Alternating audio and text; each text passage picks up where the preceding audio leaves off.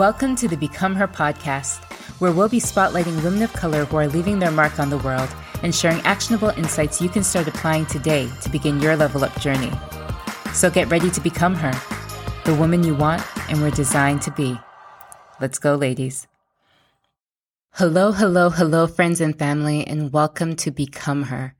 Thank you so much for joining the conversation with me today. I'm really excited to be talking to all of you and to officially kick off this podcast by talking about authenticity. What makes you, you? So I'm going to jump right in with a question.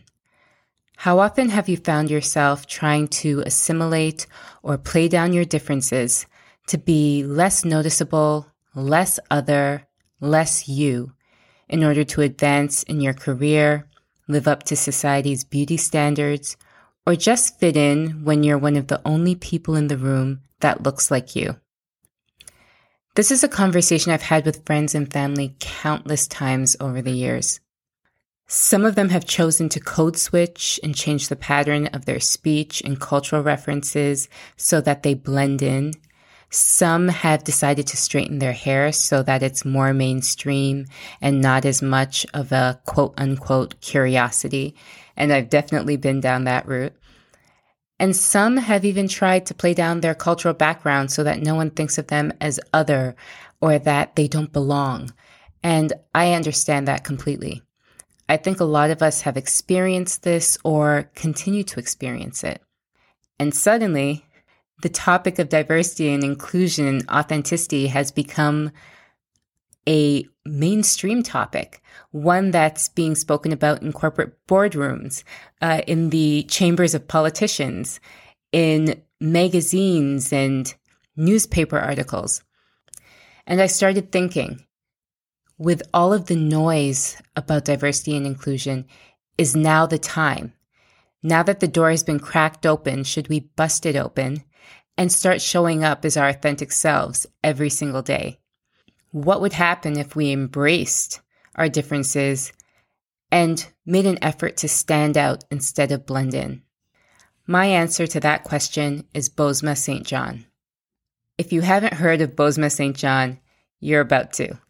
She is a marketing phenom who has been rocking the marketing world for the last 2 decades, but I've really started following her in the last 5 years, and I've become a huge fan. She most recently accepted a position as Chief Marketing Officer at Netflix, but she has a long resume that includes executive positions at Apple, Uber, and Endeavor. But what really sets her apart for me is not her titles or her resume, or the fact that she helped with Beyonce's Super Bowl halftime performance, which is cool and makes her a heavy hitter, but in no way encapsulates what makes her impactful. What does that is how she shows up. She is unapologetically Black, unapologetically Ghanaian American, and unapologetically feminine. So if you want to talk about intersectionality, she has it going on. And if you follow her on Instagram, which I highly recommend you do, she invites the world to watch her work, usually while dressed in brightly colored outfits, stilettos, and sporting an afro that casts its own shade. Her authentic connection to who she is hasn't been a hindrance because she's made it an asset. And she uses the space that she takes up, that she commands, to create a bigger platform to uplift others and to champion diversity and inclusion. So what's her secret? What makes it so easy for Bozoma to own her uniqueness and stand out?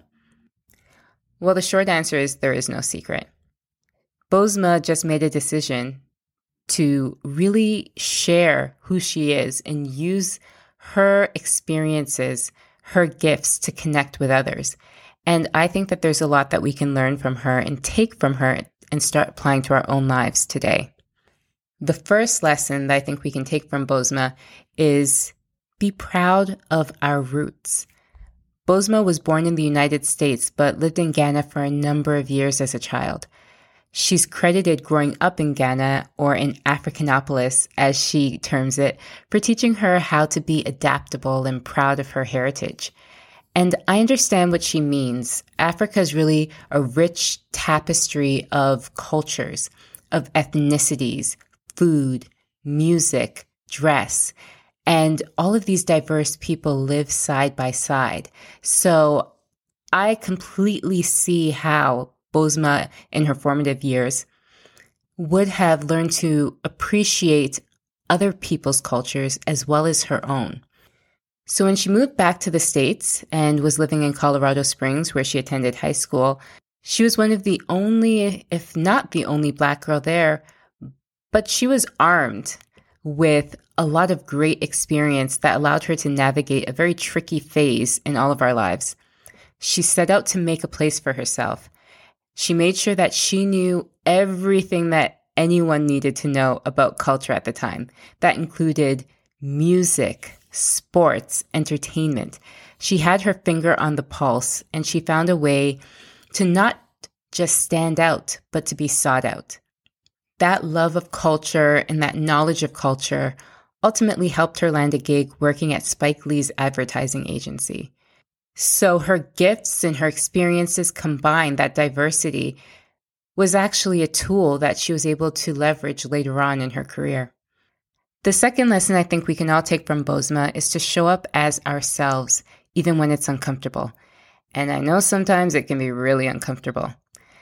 A short time after leaving Spike Lee's agency, Bosma was offered a role at Pepsi.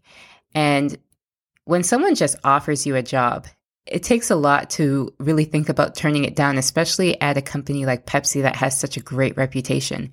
They had worked with her before and they wanted her on their team. But as Bosma explains it, she was hesitant to take the job because she didn't think she was going to fit in. They were all MBAs wearing khakis and blue button-down shirts. And she thought to herself, what do they want with a Black English major who sports a nose ring? Turns out they wanted exactly that, her uniqueness, her perspective, her insights. If she had been afraid to show up as herself, to really allow people to see her and connect with her, and to not be afraid to share her voice and her thoughts and opinions, that opportunity wouldn't have materialized. And that leads me to the third lesson we can take from Bosma. Play up, not down, your differences. If Bosma had been like everyone else, if she had had some khaki pants or a khaki skirt in her closet and was wearing button-downs, she probably wouldn't have gotten that unique opportunity at Pepsi.